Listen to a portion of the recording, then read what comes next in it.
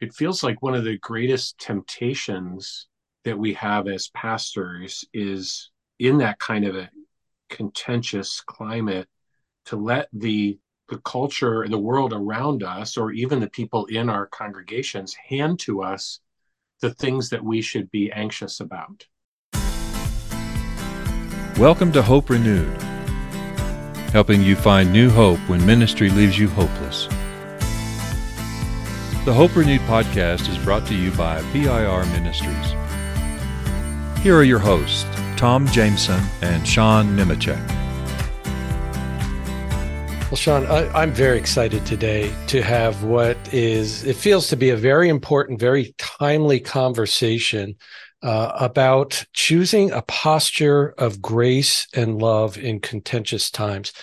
I think so many pastors have been challenged, not only through COVID, but now as we enter into another political season, challenged by knowing how best to lead their congregations in a Christ-like way, and even lead themselves to have a posture that honors the Lord. And so today we've invited David Henderson to be with us. David is a pastor and author, is my pastor at Covenant EPC in West Lafayette, Indiana. And David, it's a joy to welcome you to Hope Renewed. Well, Tom and Sean, thanks so much for your invitation. I'm humbled to be part of the conversation. Yeah, welcome, David. I'm curious if we're going to get some dirt on Tom during this interview. Oh man, if you only knew. Well, actually, I'm going to disappoint you on that in that regard. I love having Tom be a part of our church's life, and he brings so much. So, well, you are kind. We can have an offline gracious conversation about that, Sean. And it would be very offline. So. Well, our desire for this conversation is really to encourage and equip pastors with a sense of hope as they anticipate the coming year of cultural and political challenge. And David, you and I have had a number of conversations, and I've been sitting under your ministry for a number of years now as you have had this theme in mind. And have given deep thought to it. And I really look forward to just your sharing some of what the Lord has worked in your own life and how you're leading the folks at Covenant in this. But prior to delving into that, I think it'd be important if you wouldn't mind, by way of introduction of yourself to our listeners, just share an overview of your journey with Christ and ministry for Him. Great. Happy to do that. Boy, I look back over my shoulder at the years of my walking with the Lord, and I just think it is all grace. Tom, you know something of my story. I grew up in a church going home, but I think I would characterize my parents' faith as being serious, but very private. And in that setting, I didn't feel like there was a lot of open invitation to bring the questions and the concerns that I had. So my own wrestling with Christianity also was very private. I remember early on, it feels like first or second grade, beginning to have some questions about the things that were being taught to me in Sunday school, and getting the impression as I started asking questions that questions weren't okay. And it was kind of the impression I got was, you just need to accept this stuff at face value. Okay, so there's a Santa Claus who I'm not supposed to believe in, that we acted like is real, but there is a God who is also equally invisible and equally generous, but I am supposed to believe in it, that kind of down that. Questions formed, which then got solidified into convictions. And I would say that by the time I was in middle school, I believed in that there was some supernatural dimension to life, but didn't believe that there was a God. And then by the time I got to high school, was completely a materialist atheist, just believe it's time plus matter plus chance. And then experienced God's gracious, tenacious, kind pursuit of me all through college, and and because of a whole lot of creative ways that God pursued me and won me over, gave my life to Him, really coming back to Christianity as an outsider, and turning my life over to the Lord. And with that moment of conversion came for me a sense that this would be the thing that would define the whole of my life, including vocationally. So I had a sense of call to ministry that came right in concurrently with that. And so I was already heading to Procter & Gamble at that point to work in marketing and management, doing brand management. And during a year that I worked there, it became really clear that the Lord's call to ministry was a now calling, not a down the road sometime. Mm-hmm. And so I left there, did an internship at a church for a year in Cincinnati, and then headed off to seminary for 4 years at Gordon Conwell, did a follow-up year of study in England. And then I've been involved in just two pastoral ministry settings. That one is an associate pastor at a PCUSA church in Colorado Springs for 9 years, where I was an associate pastor and then interim senior pastor and then back to associate pastor. And then I became the senior pastor of the church where I am now. And I think that was about 26 years ago that happened. Wow. Yeah. So that's the very quick flyover. I have a beautiful wife. I've been blessed to be married to for 39 years. And we have 4 kids and 4 grandkids. And what a source of joy they all are for me. Well, thanks for sharing all that. That really gives us a sense of your calling, and I think you've been in ministry long enough that you know a lot of pastors, I'm sure, and you're probably sensing some of the challenges that pastors are facing right now. Can you talk about what it's like being a pastor and engaging in a contentious culture or climate? I think that's a really interesting question. And this is one that I would love to put back to the two of you first to find out, what's your read on that? What do you experience? You guys have a lot more connection than I do, maybe across the country, and certainly dealing with pastors who might be in a place of crisis or struggle. What's your sense of how pastors are struggling navigating the contentious spirit of our culture today? I think the pastors I'm talking to are very tired. They're tired of the anger that they're facing, tired of division. They're tired of how politics has become more important than discipleship in some cases. So yeah, I think that's the word I would use, tired. And I would say the tiredness comes from just an uncertainty on how to navigate all of this. As I talk with pastors, there's either a sense of they didn't teach us about this in seminary, just in terms of navigating political division amongst your congregation, or mask or no mask, or just a wide variety of things, or just this deep uncertainty about how the church is to be in the midst of this mega trend culture that is constantly shifting, and with all the online competition, if you will, for the hearts and minds of those sitting in the congregation. Those are really helpful. I appreciate those insights.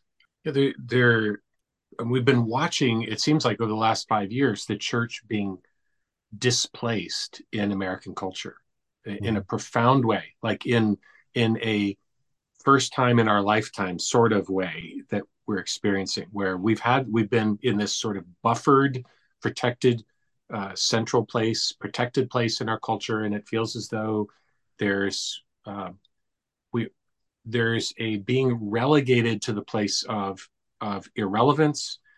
And even beyond that, the beginnings, I think, are being relegated to the place of the opposition as cultural agendas, particularly as I'm thinking related to things like sexuality and gender politics, but other things where it feels like people are kind of taking their gloves off as it relates to engaging with the church. And I think So some of that, both the weariness that you identified, Sean, and the uncertainty that you identified, Tom, I think are connected to a deeper sort of tectonic plate shift that we feel in our culture that we may not even be registering apart from that kind of deep bass rumble that happens in an earthquake. Like, wow, everything is shaking right now.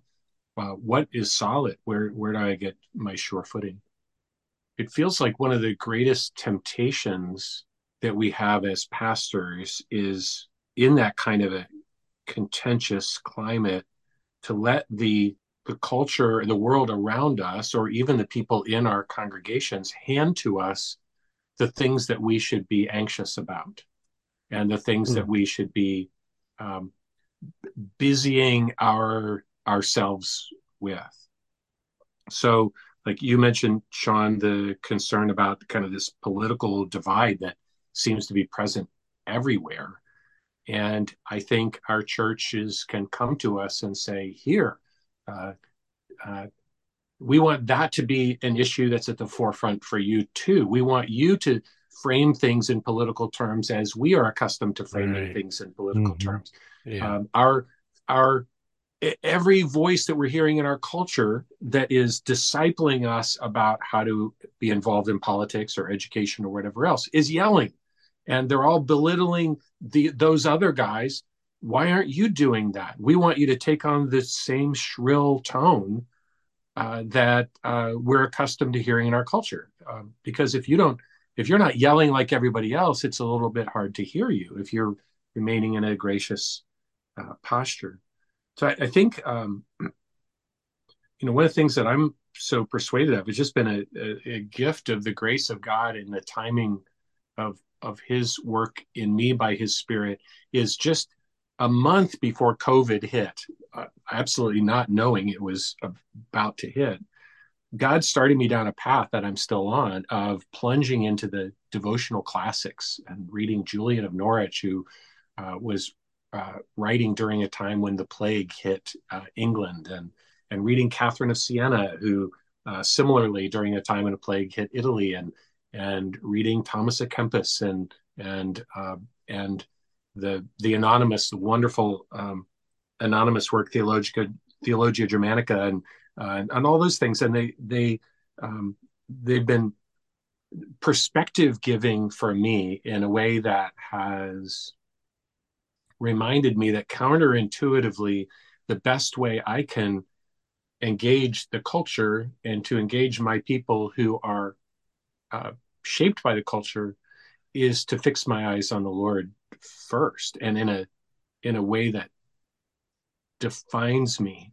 Something that has been so important, and Tom, this has been some of my own reflection recently, but I remember coming across a line somebody shared in seminary. Jonathan Taylor, maybe is the guy's name, is a pastor in the 1600s, who wrote a line that says, "God loveth adverbs." And I remember finding that kind of quirky and amusing when I was in seminary. But boy, in the last 4 years, that line has come back to very significantly shape me. The basic idea, God loves adverbs, that what we do is important. And we as evangelicals tend to be very concerned with what we do. Obviously, the scriptures are concerned with what we do. Here's how we should live. These are the things that we should be about missionally, and so on. But I think it's been easy for us to give insufficient emphasis to how we do what we do as being not just important, but part of the very missional work and missional message that we are communicating. And so I, in a contentious culture, some of the most important work that God's been doing in me has been challenging some of the starting assumptions that taking up a sword, that elevating the pitch and volume of my voice, that drawing lines and using warfare language and making sharp us-them delineations all those sort of cultural assumptions, I feel like God has been challenging in me. Tom, one of the most important passages that I've spent a lot of time thinking about is the one where it's really the only place that Jesus uses adjectives to describe himself, um, when he describes himself as humble and lowly of heart. And then Paul uses those exact same two words in Ephesians and says that we're supposed to be marked by those same qualities. And boy, I look around and I don't see a whole lot of evidence of either of those qualities. And I believe that we as evangelicals can see those as optional. When we're getting along with someone, we can be gentle and humble, but when we're not, it's time to ramp up and escalate. And so it seems to me we read the line in Ephesians to say, speak the truth or love, instead of speak the truth in love. And I think speaking the truth in love means with humility and with gentleness. Well, I just, the sense of actively resisting getting sucked into the vortex of the culture. I mean, it does take more and more intentionality in our lives, not to simply become like the culture around us. And I thought it was so salient that you said, David, that we've been taking our cues from the culture about how to be in the culture as the church.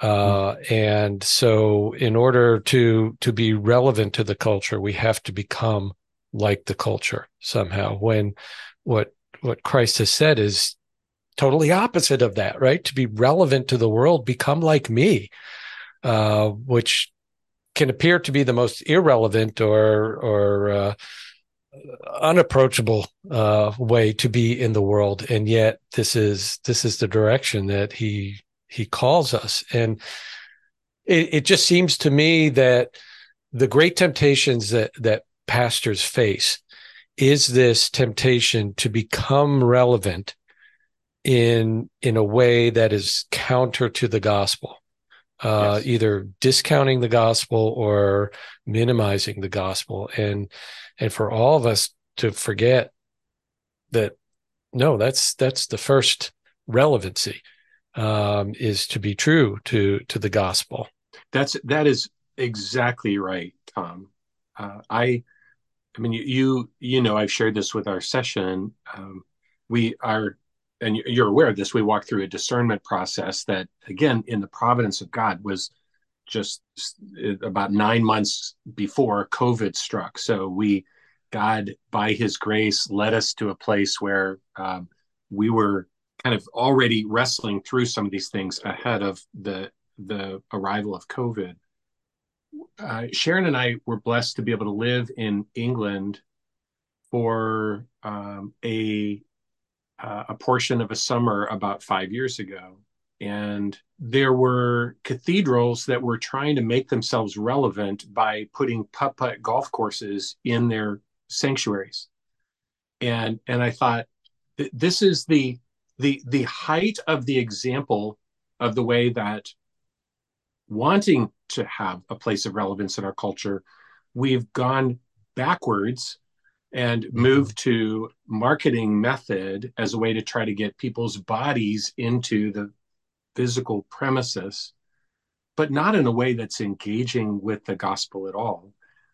And during the time that we were in England, we happened to attend worship at a church that was kind of unknown in the community and tucked into a neighborhood. And we walked in and you could feel immediately the love of God among the people.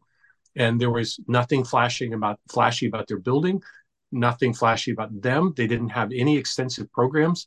They were a group of people who embodied, in the way they related and in the way they served in the community, in quiet, humble ways, the one thing that makes the church distinctively relevant. There's only one thing that we have to offer that a country club or the Boy Scouts or somebody else doesn't have to offer, and that is the love of God as manifest in Christ, relationship with him that is transformative, becomes missional, eternal, and so on, that we have nothing else to give. And that is absolutely our relevance, which is why if I'm relating in a way about the love of God that is unloving and contentious, then I, in the very act of doing that, am beginning to distort and misrepresent the message of the gospel. Mm.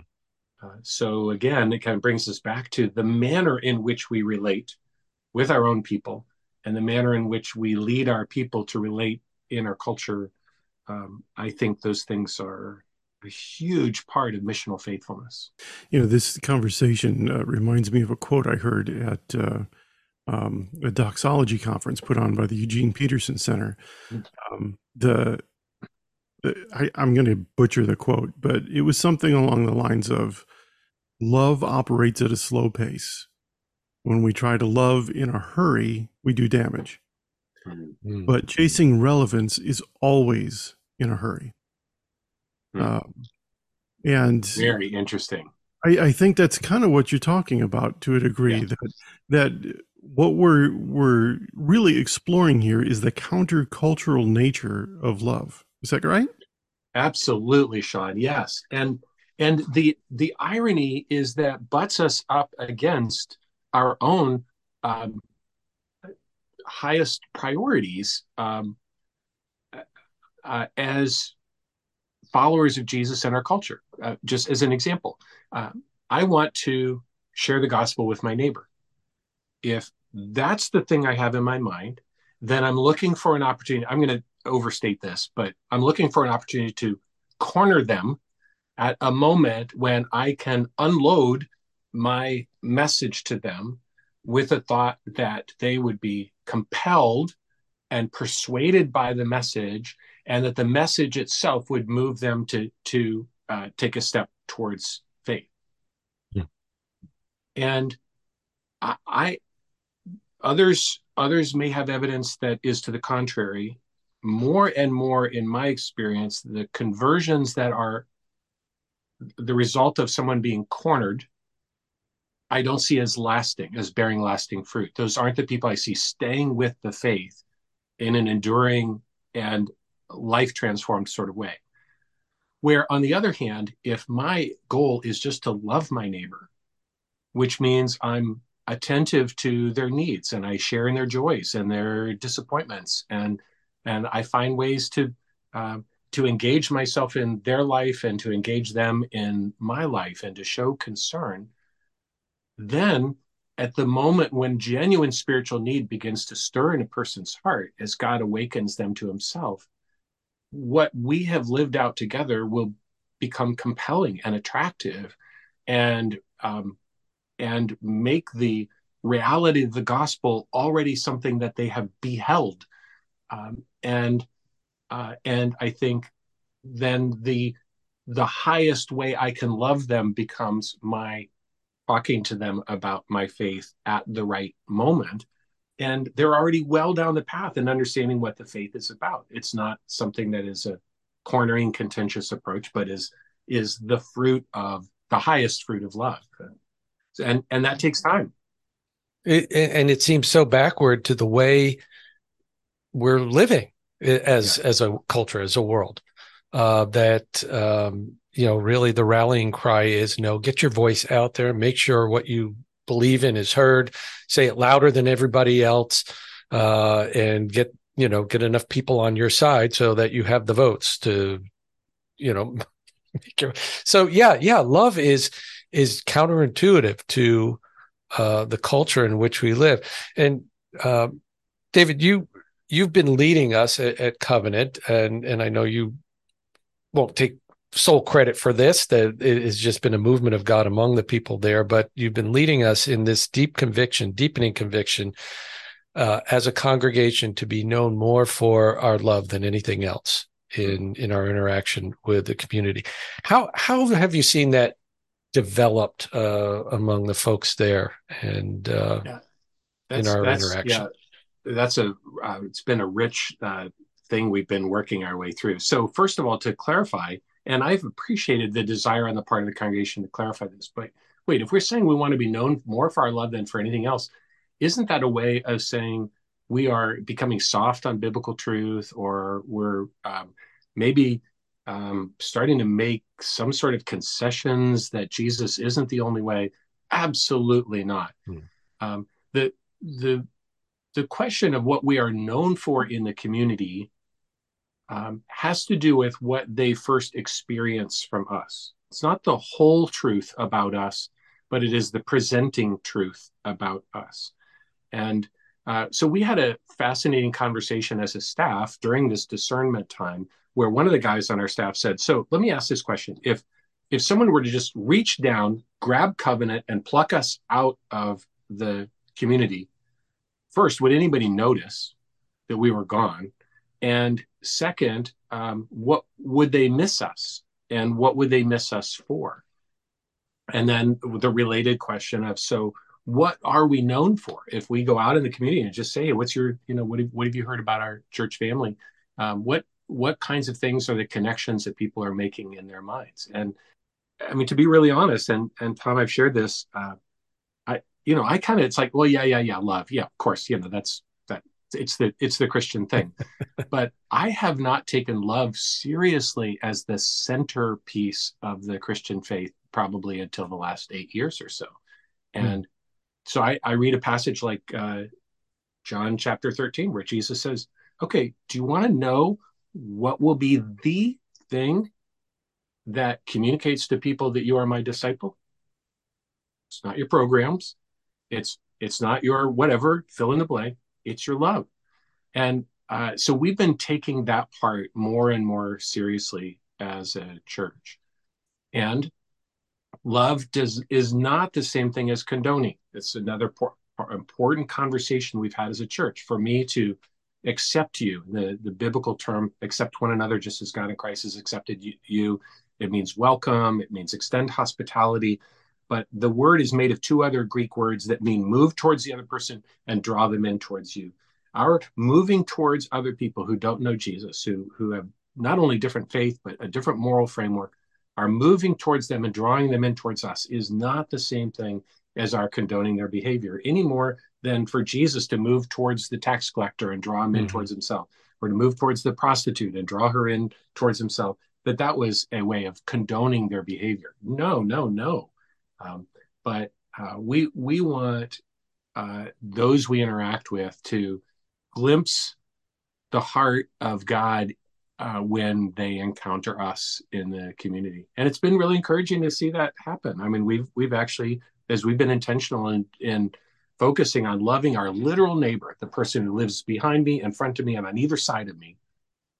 How do I get to know them? How do I know their names? How do I find out what their needs are? How do I borrow tools with them so I have an excuse to get to know them, ask for their help? So often when we go in as one of all the answers, that doesn't get us very far.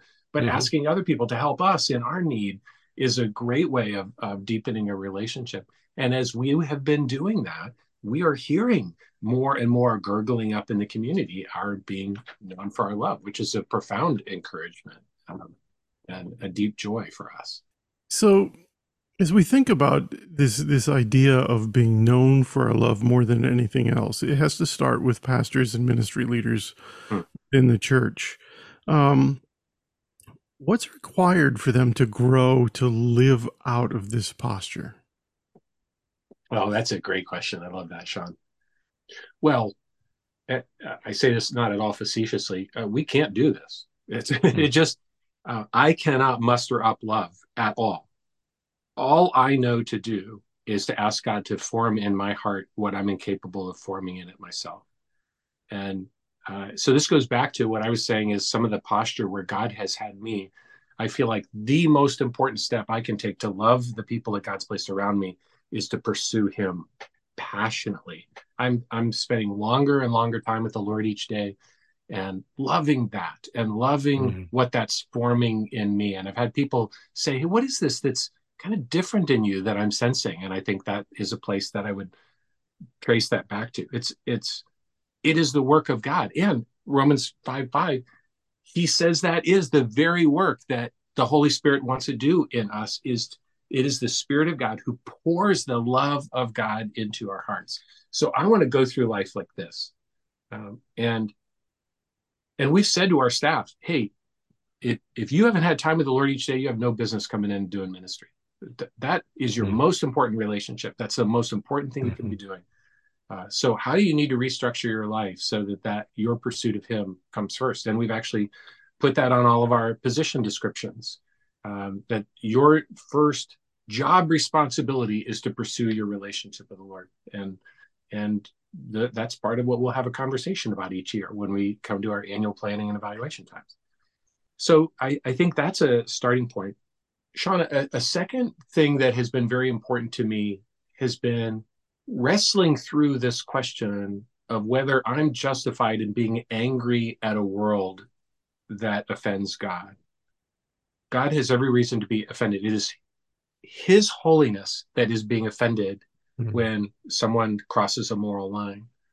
There's a really interesting book called Unoffendable. I don't remember the author. You may remember, Tom, where this guy's argument as a follower of Christ is, hey, is there actually any situation we can be in where we can justify our being offended by the people that God's placed around us?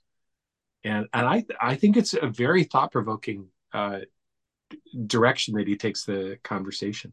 So I need to wrestle through whether my being a loving person is at odds in some way with the holiness of God. Am I failing to honor God if I fail to take offense at somebody else's sin? One of the most important books I've read in the last several years is a book called The Patient Ferment of the Early Church by a church historian named Alan Kreider. Wow, what an incredible resource. It's a study of all of the available material we have, sermons, writings from the first 350 years or so of the life of the church. And fascinatingly, Kreider points out that the thing that the church focused on more than anything else was the way that love expresses itself in patience in the life of followers of Jesus. They are patient in their dealings with each other. They are patient when natural disasters happen, and they're generous in sharing their resources with others who are not followers of Jesus. And they are patient when they experience persecution. They don't take up the sword, but they continue to love. And what Kreider points out is the passage of scripture that the early church memorized more than any other, as best we can tell, is from the Sermon on the Mount. It's Matthew chapter 5, verses 43 to 48, that talk about how we are to be, to show ourselves to be children of our Heavenly Father, to be like him in this respect. God allows his sun to shine on those who are good and those who are evil. God allows his rain, his life-giving rain, to fall on the just and on the unjust. And he's saying, then Jesus says, and we are to be perfect in the same way that the Father is perfect. And I think what that means is perfect means complete. Nothing's missing in that context. So he says, if you just love the people who love you, well, that's got half of the spectrum covered, but something's missing. If you just pray for those who pray for you, if you're just kind to those who are kind to you, that yes, with them, that reflects the heart of God, but you're failing to reflect the heart of God towards those who are actually offending God. So if God himself, the one who should take offense at our being evil and our being unjust, is generous in his provision of life for the humanity, the rebellious humanity that he created, that what I'm being invited into is to reflect that same heart of God towards those who I might consider offensive or who I might believe are offending God. So again, not with anything in the way of moral compromise. And we can maybe talk about some examples of that in a few minutes, of some ways that I've tried to kind of navigate that in my own relationships. But I have been really challenged by this passage of scripture that really challenged the early church. And this is some of the impetus that led me to explore that. I read Rodney Stark's book, The Rise of Christianity, and then that led me to as a follow-up to Alan Kreider's book. And the argument that they make is there is one thing that you can point the growth of the early church to. They were in an even more of a hotbed of religious contention than we are. They were in an even more diverse, perverse moral environment than we are today. They were, the early church was this suspect, unimportant, inconsequential, ragtag bunch of people. And yet the church just burst in its growth in the first 350 years. How do we account for that? Both Starks and Kreider would say it was their love. That was the thing that set them apart. That was what propelled their mission forward. I can't get out of my head this sense that as you speak about being unoffendable, boy, that just that's a deep work that God needs to do in my life, right? Yeah, and yet, isn't that what He calls us to? That sense. I'm thinking of Psalm 51. Against you only have I sinned, and understanding that the Lord deals with the offensive part of sin, but He responds in wanting to make His love known, and His choice is to make His love known through His people. And that's really where we stand as the followers of Christ, as the conduit of God's love in the overarching purposes of God. That's maybe our unique role. We're still the church is a pillar and standard of the truth, yes, and we're going to live in that truth. But we're going to interact with the world to make God's love known because of that truth. Yeah. So the theme of family resemblance that comes through in a couple different ways in that Matthew 5 passage becomes so important. What does it mean for us to be the body of Christ if we don't resemble the one whose body we are? And obviously it's not a physical resemblance. So what is the nature of our resemblance? And well, I was going to say, so tell us a story here, David, of stepping out, seeking to resemble Christ in your interactions. Well, I have a number, and in none of them do I present myself as kind of the model of virtue in this. In all of these, this is something that, as I've told you, my first act each day is to come before God and say, please do in me and through me what I'm incapable of. So one example that comes to mind is one that actually goes back several years. And this gets at the question of, wait, is this really talking about we just become soft on sin? And so we had a pastor in our community.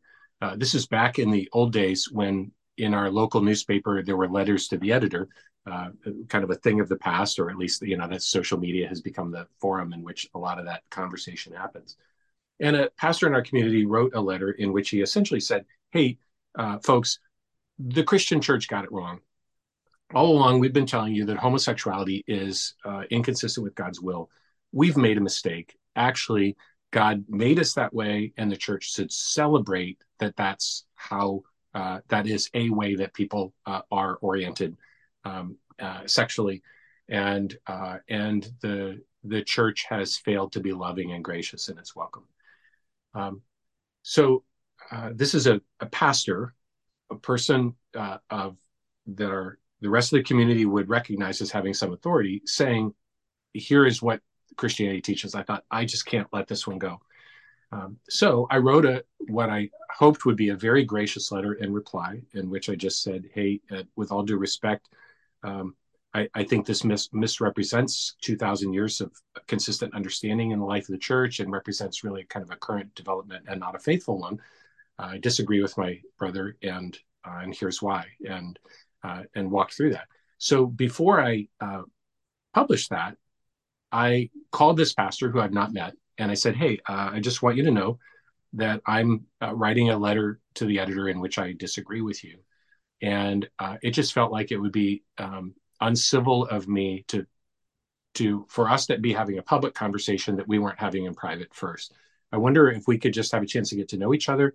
And let me send you what I'm going to be writing, but more importantly, I'd just like to get to know you, and I'd like to hear your story. And so he and I went to lunch. We met for 3 hours. He told me in tears some of his painful story of somebody who was same-sex attracted, and some of the actually very, very unkind ways that the church treated him, and others that were appropriate ways that the church sought to help shepherd him towards biblical faithfulness.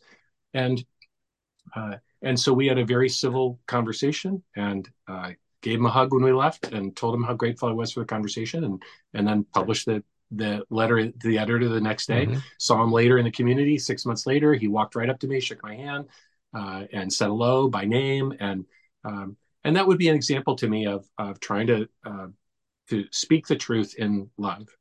Here's another example. We have a lesbian couple who lives on our street. They each have children from previous marriages, got married recently. And I've become sort of the, I gotta, Tom's laughing. I don't really know the name to describe it, but sort of the one who shepherds our 28 houses in our community. I started a neighborhood directory, which as a way to help us get to know each other and help facilitate relationships, and have held a number of events to try to bring the community together, our neighborhood together, which has been really, really meaningful. And I've loved it. But this couple has been one of the most faithful people coming, and our faithful folks coming to these.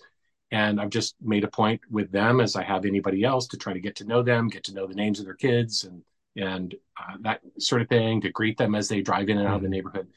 And about, I don't know, a year ago, I got a text from one of them, said, "So David, we've been talking about spiritual stuff, and thinking maybe it's time for us to take a next step." And we thought, well, who would we trust more than David Henderson to lead us into that conversation? So what do we do? What's the next step? Can we come to your church? And I thought, oh, I love this. And this is so hard at the same time. So I was so honored by that comment. So I said, hey, how about if Christmas Eve was coming up? I said, you guys, we'd love to have you come and worship with us. That would be awesome. But how about if I come down and just talk with you and get to know you more, hear some of what's been stirring in you? And I thought, okay, I need to be honest about where we are as a church, that we uphold a biblical perspective on this issue, but do that in a loving way. So it was such an awesome connection. Again, it was like a 3-hour conversation. We had so rich.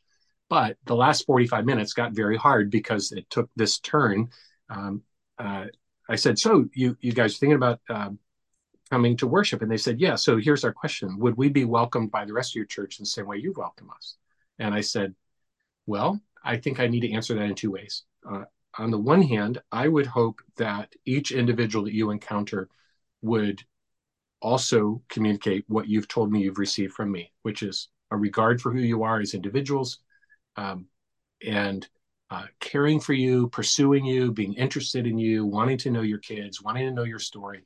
I think that's the welcome you would receive. At the same time, I need you to know that we are not what's called an affirming church. We come from a perspective that teaches that God's intention, his design when it comes to our sexuality, is relationships between men and women in marriage. And there was this long pause, this kind of leaning back in chairs and looking up, deep sigh, and wow, okay, that's really, really, really hard. And but that wasn't the end of the conversation. And I stayed for another 45 minutes, and I said, please tell me about what makes that hard, and please tell me what your experiences with other churches have been like. And I can appreciate that if you were thinking that our church was coming from a perspective where the relationship that you have would be just completely acceptable, I can see how that would be really difficult. Well, we ended up staying in there in the conversation, and I just have to commend them. They could not have been more civil and gracious, could not have been. I was learning from them about how to be civil in a difficult moment.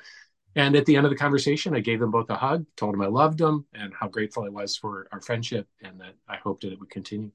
And we've continued to stay in touch. They've shared prayer requests with me, and I've been praying for them. And whenever we come through the neighborhood, they always stop and say hello. And so that would be another example of the way that that's getting lived out. So, they would have no question about where I stand, but by the grace of God, I think they would still say, this Henderson character, wow, we sure don't agree with everything that he believes, but man, he is a loving guy. Well, and I think just the fact that they would come back to that, the fact that this pastor would 6 months later reach out, shake your hand, call you by name, is an indication that they recognize something different than just a strident message or a judgmental tone. That there is love present, and they're responding to that. And isn't that what God wants us to respond to? Is love for us in Christ? Yeah. Because is this a person or is this a position Yeah. that I'm interacting, and I always want to be able to address positions in a loving and gracious, biblically informed way, but I don't ever want to reduce a person to be small enough to fit through the whole of their position. I think also involved in this is recognizing that none of us get all cleaned up before we come to Jesus.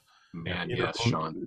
That's right. we are all works in progress and in process, and the Holy Spirit is the one who meets us and does His work at His pace, in different ways with different people.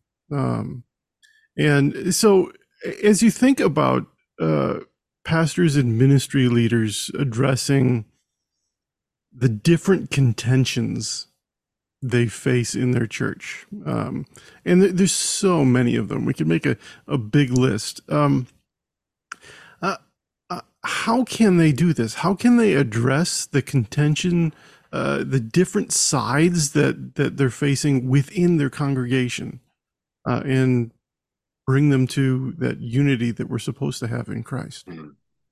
Well, I think part of this is unlearning stuff that the culture has so intentionally discipled us in, such as unity is the thing that comes on the other side of agreement.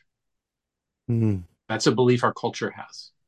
Mm-hmm. And it's really interesting that the agreement that the unity that we are have urged upon us biblically, I think of Philippians chapter 2, the best definition of unity that I know of in Scripture, is being one in spirit and in purpose, which is very different than we have exactly the same outlook on every issue. So one in spirit, I'm humble, I'm teachable, I recognize that I may not have all the answers, even though I've wrestled with this and I really thought to think about this biblically in a biblically faithful way.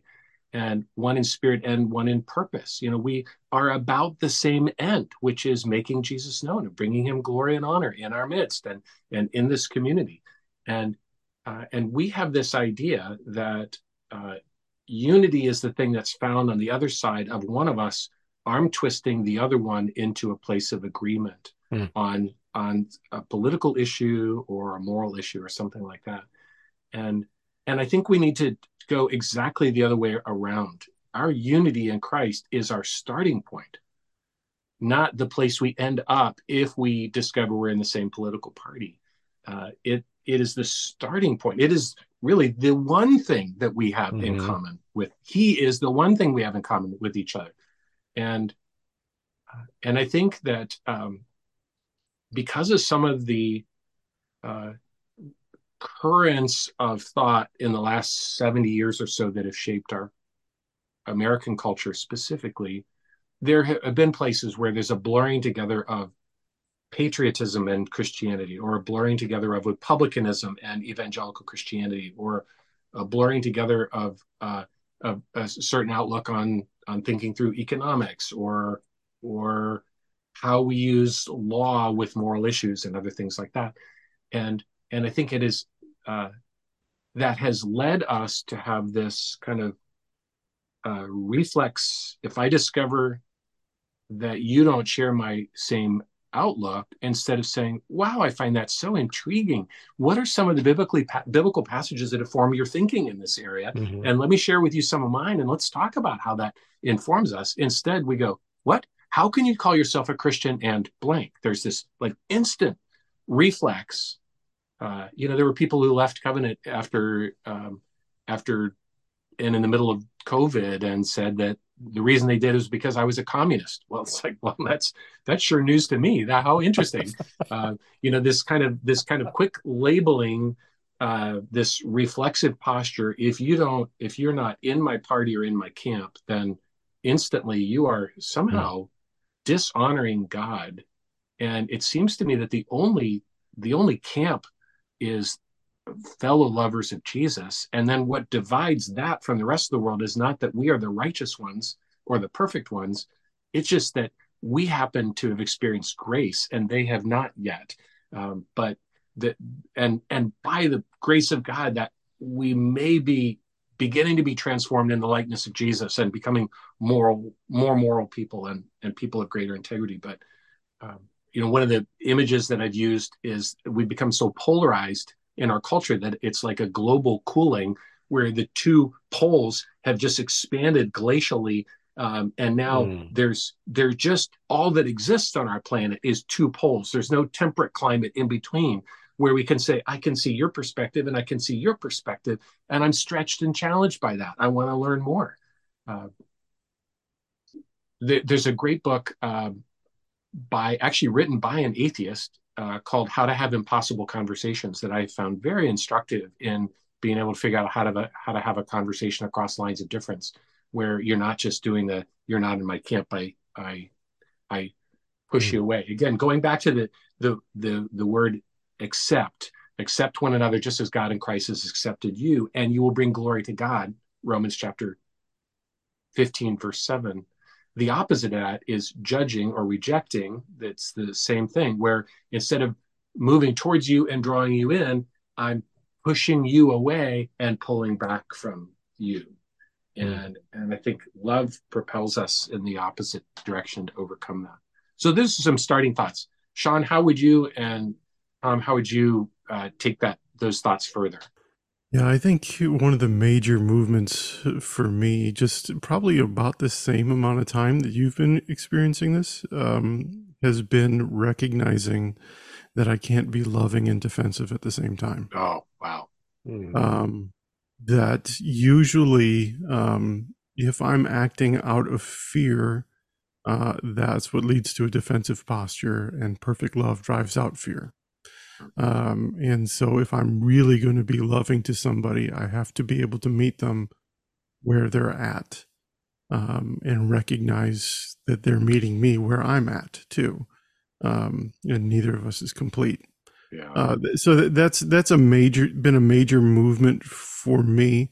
The other one is recognizing, having conversations with people who are different politically from me has taught me that most of my assumptions about them are not true. And there are people who genuinely love Jesus and come to different political positions than I do out of their love for Jesus. And some profound conversations about how the Spirit has led us to these different places and what we can learn from one another. That's rich. And so that's been hard for me, but very, very good at the same time. And it's taught me how to be patient and gentle, because I don't understand as much as I think I do about the other person.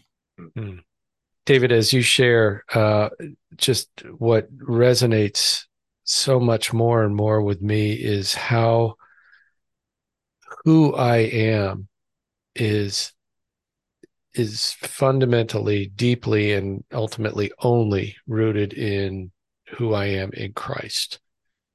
And recognizing my own striving and my own need to define myself or to ingratiate myself because of my own misguided motives, instead of as you said, just sitting more and more and more in the truth of who I am in Christ and living out of that that's where the Lord has me right now. I love it. It's a self-forgetfulness, kind of the indifference, right, to ourselves and being open to God. Yeah. I think another passage of scripture that's been so significant for me is the passage on the wisdom that comes from above in James. I think a careful study of those qualities really behooves us as followers of Jesus. It is amazing how countercultural is, how cultural is the list of the wisdom that comes from below, and how countercultural with its arguing and quarreling and all that, and how different is the nature of the wisdom that comes from above, with humility and teachability and kindness and a regard for others and patience. And you brought up a really important point in talking about the priority of our unity, that we are first, Christ has united himself to us, and through him to one another. And that absolutely has to be the priority. Not that it's something that we've done, but that it's something Christ has done, and we now need to live out of that unity we have with Christ, and with one another. And I think that is such an important principle for us to hold on to in this space. Sean, I really agree with that. It's interesting. We've been, as Tom knows, we've been doing a series in First Thessalonians, and I just was struck that in 3 different places in First Thessalonians, it talks about kind of where all this is going is Jesus comes back and he takes us to himself together. And the thing that struck me is, when we sit down on Sunday morning and look across at one another, it's like, these are the people that you're going to be spending eternity with. And we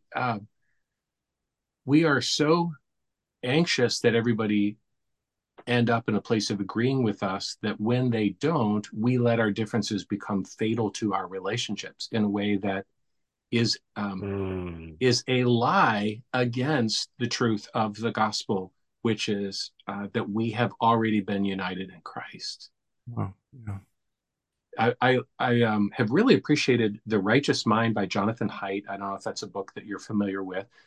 He explores what it is that gives each one of us a particular kind of instinctual bent towards one political posture or another. And he says that there are 6 qualities that every human being has that tend to cluster together. 4 of them cluster and 2 of them cluster, and can inform kind of an outlook. And basically the ones that cluster together, I won't remember this exactly right, but the seeing the value of authority and the value of tradition and the value of unity and the value of order is a part of all of us. We all appreciate those things. And when those things tend to cluster together, that will tend to characterize a politically conservative person.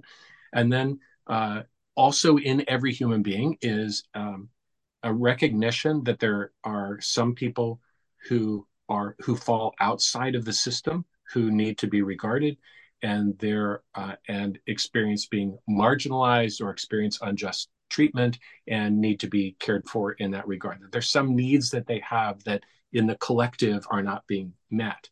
And so it's the I for the individual and their unique needs, the I for the collective and its order and whole. And it's like, well, how Jesus-like are both of those clusters of qualities? And we all uphold all of those things, but in different balances and different proportions. As soon as you hear that, it's like, well, Sean, the kind of conversations you were just talking about, it's like, wow, yeah, what you want is a God-honoring thing. And the things that God has put in my heart are also God-honoring. This is about, for both of us, this is about how do we honor God as we think about politics, and how do we learn from each other in that regard. We are better, if a person having this cluster of bents being accentuated is better off having a person with these qualities accentuated alongside them, to make that the society that we fashion all the more beautiful and all the more honoring of God. I love that what you've shared here, David, is that rooted in all of this is a hope that to live this kind of lifestyle, to have this kind of perspective, to live out of an identity of Christ is rooted in the hope that God gives us in Christ, and allowing that to be certain and strong enough that we don't have to be right. We don't have to get the final perfect answer that everyone else has to agree with. And that takes humility, but it rests in the hope, as I see it, that God is going to make all things as they should, and will bring all things to their rightful place. The hope that I have of a new heaven and a new earth is a pretty feeble hope, and a pretty hopeless hope if I think that somehow my machinations are what get us there. Yeah. And on the other hand, if I recognize that it is only by grace that I know the Lord, it's only by grace that he forms his love in me, it's only by grace that my heart is knit together with my sisters and my brothers in the body of Christ, and it's only by hope that he brings about his own glorious desired future for us and around us. The deepest hope of all comes when I recognize the hopelessness of this being my project, which makes it a glorious hope that I can really put the weight of my life on when I'm reminded that it is entirely his project. So we just want to end with two things. One, could you tell us a little bit about the book you're working on? And two, we just would love to hear what words of hope you'd like to offer to our listeners. Great. All right. Well, thanks for asking, Sean. The book I'm working on, I'm calling Inverted Flight. And the first part of it is dealing with this, the passage where John the Baptist says he must increase and I must decrease. And so it deals with the essential choice that's in front of us of is my life about the self, or is it about the glory of God? And then the last 2/3 of the book go to Romans chapter 11, from him and through him and to him are all things. And the book is autobiographical in its insight, but not in the way that I write it. I'm not writing about me.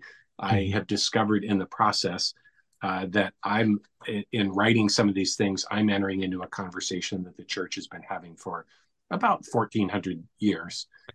So it's not like there's anything new here, but it's rooted in the insight that if I lose sight of the fact that everything is from him, I become proud or self-reliant. And if I remember that everything is from him, then I become humble or God dependent.